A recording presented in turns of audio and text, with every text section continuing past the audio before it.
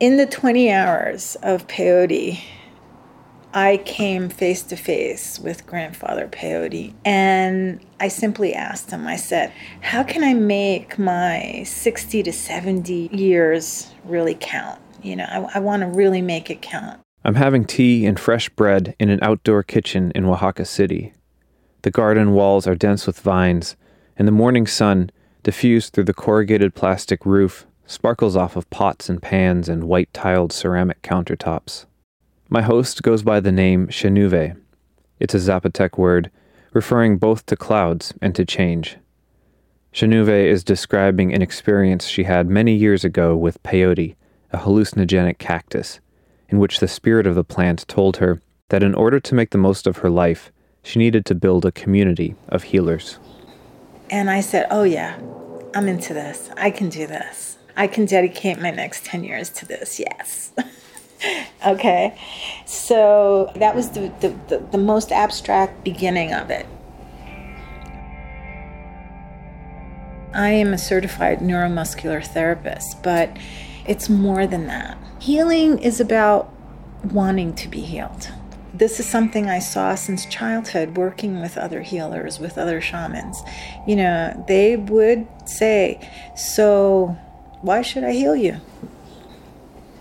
Though she goes by a Zapotec name and practices mushroom healing indigenous to the mountains of Oaxaca, Chenuve is not Mexican. She grew up splitting her time between New Jersey and Alaska, and first came to Mexico in the mid-'80s to study. I am not a traditional healer by race, exactly, but there are traditional healers in all races. I'm 20% Taíno, okay? So it's not like, I don't have any native blood, obviously, but I also have Afro-American blood. I also have Spanish, and it's all in my genes, right? What is sacred is maintaining this balance and receiving what the universe sends to you, even if it's uncomfortable. During the pandemic, Chenuve was handed something pretty uncomfortable. I should mention that in addition to being a massage therapist and now a psilocybin mushroom healer, she is also a professional psychic. She was doing a psychic reading for a client and got to telling them about her peyote experience. The next day, she called me back and she said, I just met somebody on a dating app who's in Panama who wants to come to Oaxaca to start a healing center. He's a businessman. Should I connect you? And I said, oh yeah, sure, no problem. Well, that's how it started. He started sending me all kinds of information about mushrooms. All of it was focused on psilocybin. And he's been really moved to create a center, a very elite center for mushroom therapies. And he wanted to come to Oaxaca to do it here. Months went by before I met him. So I read all the research. And it's logical, it's convincing, and I felt this is something I'm very interested in. He came to Oaxaca and he tried to convince me that we should do it in San Jose del Pacifico. He was pretty much convinced that I should run it. San Jose del Pacifico is a small village high in the mountains, about a 3 or 4 hour colectivo ride from Oaxaca City. Mushrooms are legal there, because they've been used by the Zapotec people for centuries in healing rituals. Chenuve was opposed to the idea of starting an elite clinic for foreigners in a small Zapotec village. John kept pushing, inviting her to look at properties and talk business. He insisted that the healing center had to be in San Jose because that's where the mushrooms are. And I said, this doesn't check for me, Mushrooms can be outsourced. He wasn't listening. And I knew he wasn't listening. And I just felt like I don't really want to work with him. So I didn't. John continued for several weeks to try to persuade Chenuve, but she didn't budge. Eventually, he gave up and decided to look for a location further south. He went to the state of Chiapas, ignoring the fact that the region was in the middle of a COVID surge. So I said, okay, he's going to do what he wants to do, obviously. A week goes by.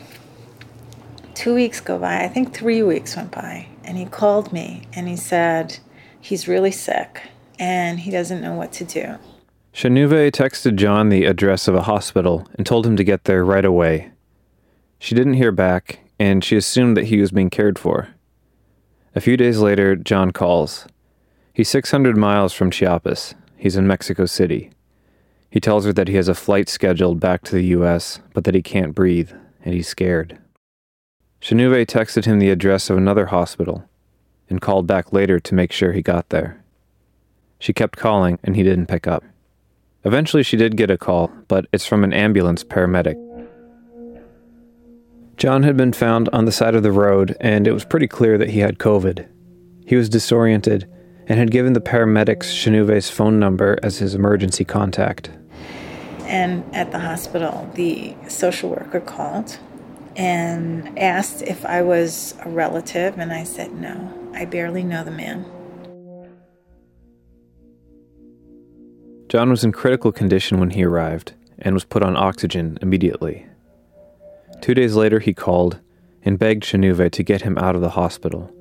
He was angry and belligerent and didn't understand what the doctors were saying. Shanuve got on the phone with the doctor, and it turns out that 86% of John's lungs had been destroyed, and the medical team was preparing to put him on a ventilator. The next day was when he sent me a video, and he said he names me his advocate in his health care, and he said, please get here. I need somebody on my side. He was put on the ventilator when I got to Mexico City. I thought I would get a chance to talk to him, but he was in an induced coma. So there was no way. I never got a chance to speak to him. In that 3-week process, all I did was keep saying, John, remember life, stick to life, get through this, be strong, fight. He doesn't get better, he doesn't get worse. After 3 weeks on the ventilator, you lose the ability to speak and swallow. So then it has to be put into the trachea. So that day when the doctor called for the report, she said, yeah, this morning we were all talking that we're going to have to do a tracheotomy this week. So I said, tell me honestly, if there were a miracle and he was going to walk out of there, how would he walk out of there? And she said, with that kind of damage, he'll probably need oxygen all his life and maybe the ventilator for most of the time. And this is a man who now I understood was an athlete, hiked volcanoes, and I asked the social worker, I said, can I make an audio and will you play it several times a day for John? And she said yes. And I laid it out. I said, John, I didn't know this before, but I do now. And in a day or so, they're going to do a tracheectomy to keep you going. But you need to know the kind of life you're going to have. You're not going to be an athlete anymore. You're going to need an oxygen tank just to stay alive. And you may need the ventilator part of that time too. And the 86% damage in the lungs has made your lungs tissue paper. They can't transfer oxygen. So if this is a life that you're willing to accept, then fight like hell and get out of that hospital. And if it's not, then fight like hell to die. So the social worker told me she played it several times for him. And that night, the doctors were calling me up. His blood pressure is going up. He's having arrhythmias. And it looks like his kidneys are starting to fail. And I said, don't do anything. He is ready to move on.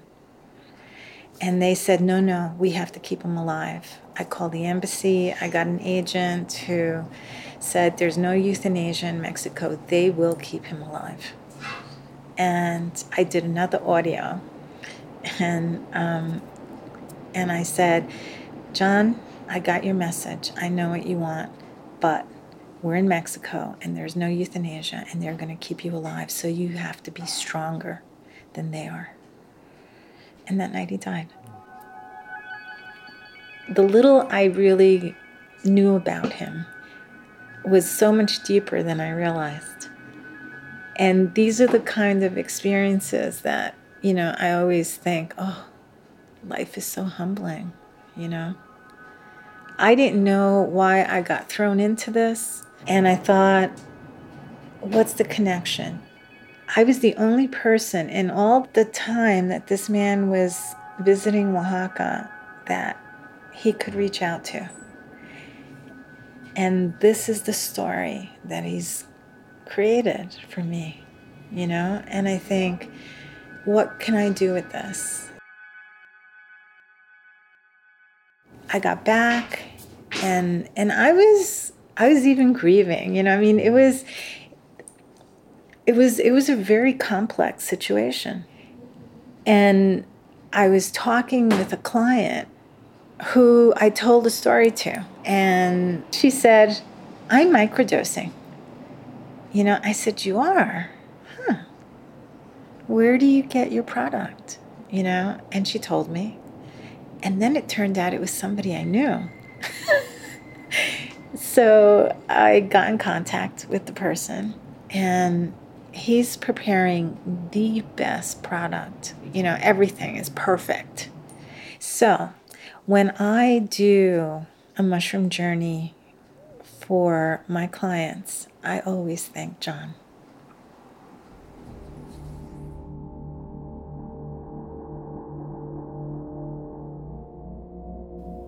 As I left, I thanked Chenuve for the tea and the conversation, and I waved goodbye to her one last time from across the cobble street. In my mind, she is framed in the center of the iron gate in front of the purple house, smiling in the afternoon sun, still waiting for her community of healers.